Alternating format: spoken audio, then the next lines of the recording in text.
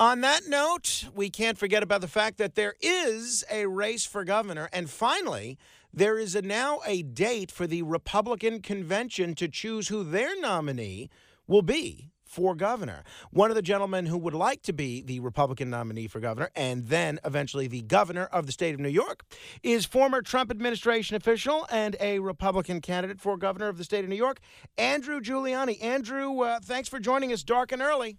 Frank, always good to be on the other side of midnight over here. That's for sure. Well, so most important, before any of this political stuff, how do you and I have children that are almost exactly the same age. You were the first person that I heard from just about when my wife was in labor. How do you have the time to run for governor with a baby? I'm trying to find the time to read a book with a baby. Clearly, you've mastered some time management skills that I don't possess. I joke around with my wife. I'm looking forward to the 5 hours of sleep in the motels all around the state of New York because I'll get a little more sleep.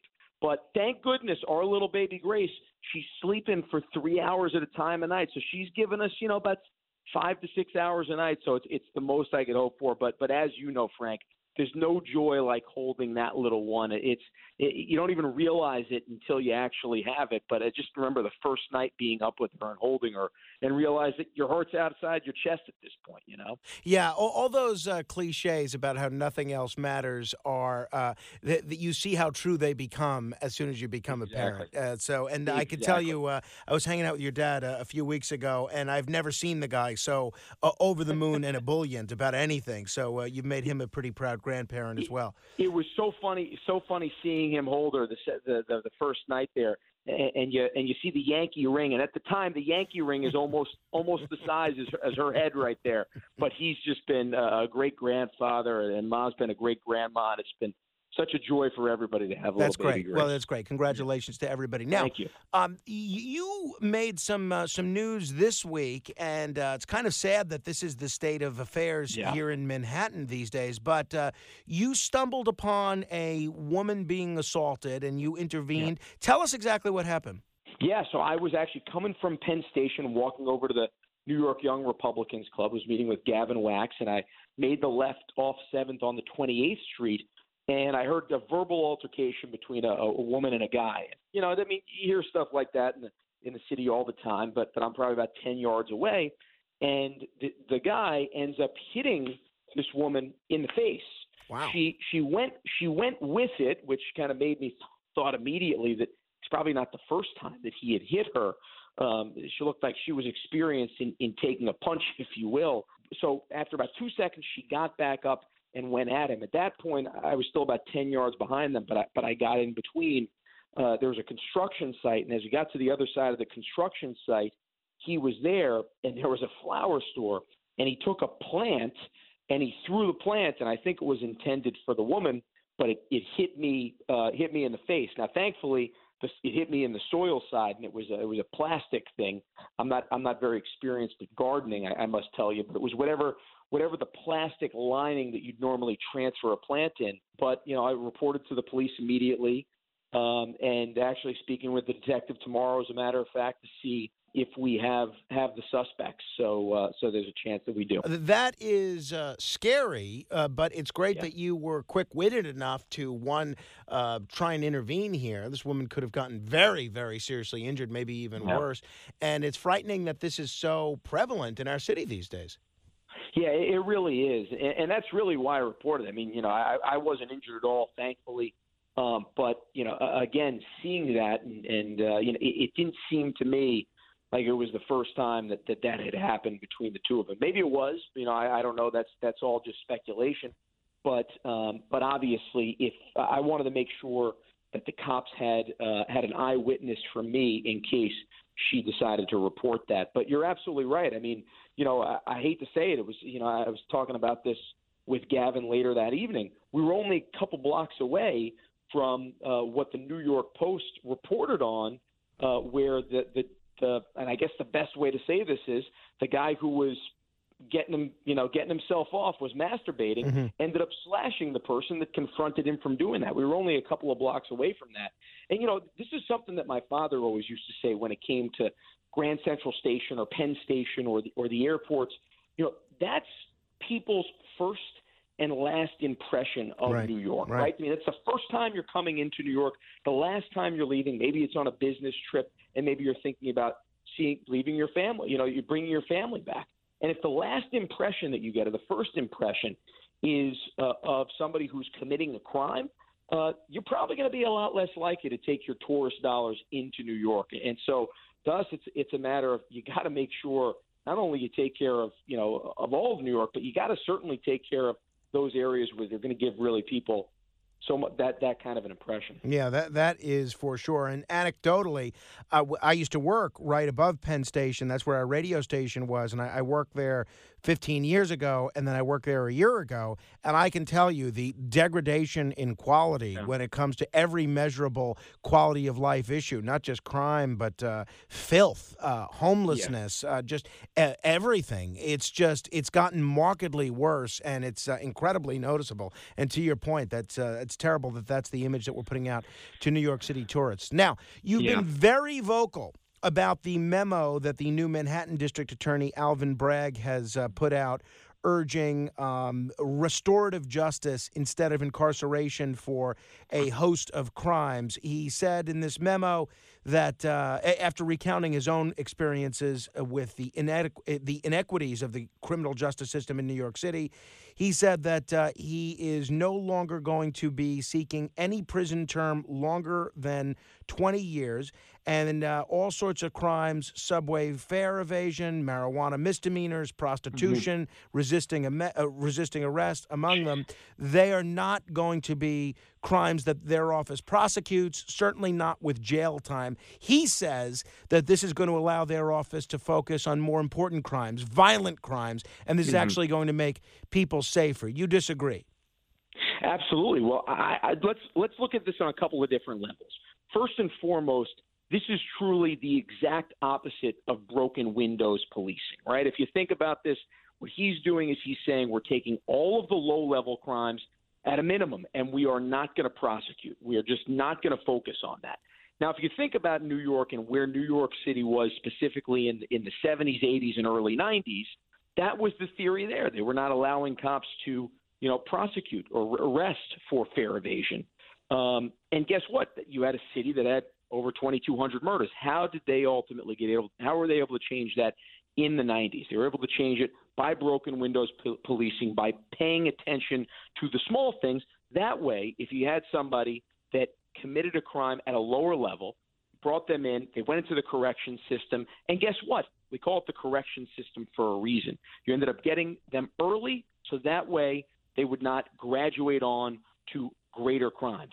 On top of that, though, it's not just a matter of prosecuting low-level crimes, right? You mentioned this in there, Frank, when you were talking, right? Resisting arrest, armed robbery, he's going to prosecute those or not prosecute those and look at those as a misdemeanor. And specifically with resisting arrest, when you think of everything that our cops have been through, that our NYPD has been through over the last 3 years, what kind of a message does this send to them? Yesterday for the day, I actually went down, spent a little time with President Trump and Elise Stefanik at her event down at Mar-a-Lago. And one of the gentlemen that I spoke to down there, he actually was a cop on the job for 21 years. And I asked him, I said, well, 21, you obviously wanted to go more than 20, because 20 or 25. He said, yeah. He said, after 20 and a half years, I saw what was happening, and I just had to get out. And we're just losing so much talent when it comes to our great NYPD. It breaks my heart. But also armed robbery, too. I mean, he used the example on the Lerner show a couple of days ago that if somebody were to come in and swing a pork chop, when have you ever heard of somebody committing armed robbery with a pork chop? Right, that strikes me as pretty rare, yes. This guy's a joke, and he's ultimately or at least making a joke rare. and a mockery out of the system here. And to me, it's very simple. I think Kathy Hochul needs to step up right now and remove him from office. She has the powers under Article 8, Section 13B of the New York State Constitution. And if she does not remove him from power, and if you end up having somebody who he should have arrested that was not arrested, or he should have charged on a felony, and they end up committing another crime that, God forbid, ends up hurting or killing a police officer or another New York citizen, the blood is on Kathy Hochul's hands. Hochul needs to remove him. I can promise you this. On day one, January 1st, 2023, I will remove him from office. Now, you did an event with my colleague Curtis Lewa, the former Republican nominee for mayor of New York City. He's a big fan of yours, by the way. Well, you'd never know it from his commentary on the radio. But the two of you guys did this event on Monday calling for exactly that, Governor Hochul to remove Alvin Bragg from the DA's office in Manhattan, or to allow for a recall provision, or both. But, Alvin Bragg is largely doing the kind of thing that he campaigned on when he ran for DA last year. At some point, don't the people of Manhattan, the voters of Manhattan, have to live with the consequences of their vote, however bad those consequences may be? Well, I think that's where a recall provision would be so important. I think this is really where Curtis is so focused on that. I mean, we're seeing the recall work in San Francisco, in Los Angeles, where those district attorneys are going to get recalled. And look, you make a great point, right? I mean, he ultimately is not doing too much different than what he campaigned on. This is what he campaigned on. But I do think there was probably, and unfortunately, probably some ignorance in terms of, if you look even at the Democratic ticket in terms of what Adams represented in the Democratic nomination versus what Alvin Bragg represented. They were two opposite ends of the Democratic Party. Adams campaigned certainly in relation to all of the other Democrats as the law and order candidate. Bragg, campaigned as, the social justice warrior who thought the cops were the worst thing since Mussolini. So to us, I think this is where a recall provision would be really so important to have. But so again, that's going to be a big part of your campaign, adding a recall provision to the state constitution or to the state law. Yes, it is. And we actually have as a matter of fact, on change.org, we have sent out basically a call for signatures for New Yorkers. I think we're at about 2,000, maybe just shy of 2,000, north of 1,900 signatures. But we're asking all New Yorkers who are sick and tired of seeing crime spikes throughout our great city, and seeing what Alvin Bragg is going to do to this, to get out there, to read it, and take a look inside it. If you go on change.org and you put in Alvin Bragg, you'll be able to see that right up top, and consider signing it if you would. If people are just tuning in, we're talking with Andrew Giuliani this morning, former Trump administration official, a Republican candidate for governor. His website, if you want to learn more about his candidacy, make a contribution, or sign up to get updates, is ny4giuliani.com. That's ny4giuliani.com. Give me your reaction, Andrew, to Governor Hochul's State of the State. Anything you really liked in there? Anything you strongly disliked? What were your initial impressions? Well, the one thing that really stuck out to me, and going all around the state, not just in New York City, but in Buffalo, in Rochester, in the rural areas of our state, on the southern tier and in the North Country, the thing that I hear more than anything is repealing bail reform. That is the number one issue. More than taxes, more than regulation, more than even education. The one thing that all New Yorkers, and this is a lot of independents and Democrats talk about, is repealing bail reform. You realize in her State of the State speech, in the 35 minutes or so that it was, she did not mention bail reform one time. She did not mention cashless bail, so she chose to bury her head in the sand on that. She did in cursory mention crime, kind of in passing. That it seemed to me almost she would mention that way she could check the box. But the fact that she did not mention bail reform shows me that she is owned by the left. People have said that Kathy Hochul is this moderate and she's going to come in and she's kind of the common sense candidate. I think she's about as moderate as Kirsten Gillibrand. If you remember, they used to say the same thing about Kirsten Gillibrand, and now she's one of the most liberal senators in the Senate. Whenever you can find her, by the way. She seemed to be MIA recently, but that's a whole other topic of discussion.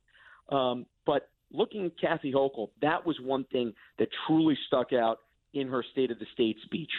More than anything, to not mention bail reform, it just showed me that she is completely owned by that social justice warrior group on the left that we talk about, which is the Alvin Braggs of the world. The one thing that Governor Hochul said recently that I, and I think a lot of people in our audience really welcomed her saying, was that she's going to push for term limits for the statewide elected officials. She didn't mention term limits for the legislature, but I'm curious what your view is of term limits in general and who should be term limited in state government if you were to be elected governor. Yeah, I do agree with that. I think the governor should be term limited to 2 terms, to 2 consecutive terms. I think anybody who holds statewide office. It's interesting when you get down to the assembly level. I think this is where it's great to have these debates in terms of the policy of this. Because in some of the assembly districts, maybe the most talented person might be somebody who is term limited out. But I do think career politicians, one of the worst things for, I think, any constituency is having a career politician that's been in the same slot for 20, 25, 30 years. So I am a champion of term limits. What I could say, I think it's very simple on a statewide level. It should be 2 terms simply. And on assembly and a state Senate level, I would want to discuss more exactly what that limit should be before giving a clear answer on it. But I am in favor of term limits all across the board, maybe a little longer terms for state assembly members and state senators than statewide offices. The rumor is the Republican race for governor could be a lot more crowded in the next week or two. There's speculation that Harry Wilson, the businessman who ran for state controller back in 2010, may jump into this race as soon as next week. Any reaction to Harry Wilson jumping in? No, look, I welcome as many voices as possible in this process. One of the things that we keep seeing, Frank, is we continue to see that we have a 15 to 25 point lead in the polls. Last poll that came out was from Siena Research. So these aren't internal polls that the Giuliani campaign is paying for. These are polls that are statewide that anybody can go and take a look at. The last one in December had us up 17 points over the congressman from Long Island and over Rob Astorino. So to me, if Harry or anybody else wants to jump in, I welcome this debate. I think, honestly, the more good voices we have in this primary process between now and June 28th, the better it's going to be for the Republican candidate. Of course, I believe that's going to be me, but the better it's going to be for the Republican candidate on November 8th to take down Kathy Hochul or whoever ends up being the representative for the Democrats. Final question, Andrew, whether we're talking public safety, whether we're talking taxes, whether we're talking education or reform of state government, you're probably almost certainly going to have to work with a Democratic legislature if you do get elected governor. How do you govern? Let's say you're able to get elected. How do you govern so that you're able to actually get some of your agenda enacted and that everything is not an Albany stalemate, as we've seen so many times when there were different parties in power? It's a great question, and I guess the first part of that answer is it'll be a lot easier if you don't have 2 Democratic supermajorities, which is what you have right now, right? I mean, there are 2 veto-proof majorities, both in the Assembly and in the state Senate. Now, obviously, we'll see what the maps look like when they get finalized. It'll probably look a lot more like the Democratic map, considering it's going to the judge here. But we'll see what that looks like. I really am hopeful that not only the state Senate but the state Assembly, that those supermajorities will cease to exist. But the strategy is very simple on this. When we win on November 8th of 2022 and take office on January 1st, 2023, I'm happy to have as many conversations as possible in the first 90 days with Democratic Assembly members and state senators about public safety, about taxes, about educational choice. But on issues, if I find that those state senators, those state assembly members are owned by the Albany bureaucrats, whether it's the teachers union, whether it is the Soros wing of the social justice warriors, then I look forward to taking our act on the road and as governor using the bully pulpit and going directly to their constituents, whether it be in the South Bronx or whether it be in Buffalo, in Rochester, and explaining to the constituents directly, utilizing the bully pulp, but explaining why their representative is not actually out there for them, but why they are owned by the special interest and why you need to ultimately give our ideas a chance on this. I think sometimes you have too many people that vote traditionally just D down the line. Sure. And Right. they don't necessarily understand what they're voting for. I think that's the power of being able to use the governor's office when you're talking about talking directly to constituents. That's one of the things that's so important in this. We need to make sure that we utilize the bully pulpit, but utilize it on a local level and go in and make sure that we are explaining what the consequences of one-party rule in Albany and all of these Democratic proposals are doing to people. Andrew Giuliani, thanks so much for the time this morning. I am sure we're going to be seeing and hearing a great deal from you between now and the primary in June. Best of luck to you. Frank, always great to be on with you, and you take care of that little guy. Yeah, give my best to Grace. Tell her to reserve a prom date for my son Carmine in 17 years. She promised me on day one, no boyfriend till 25, so we'll have to work that one out. Got it. Andrew Giuliani, 15 Seconds of Fame is next. If you want to comment on any portion of my discussion with Andrew or anything else we've covered today, give me a call, 1-800-848-WABC. That's 1-800-848-9222. This is The Other Side of Midnight. Straight ahead.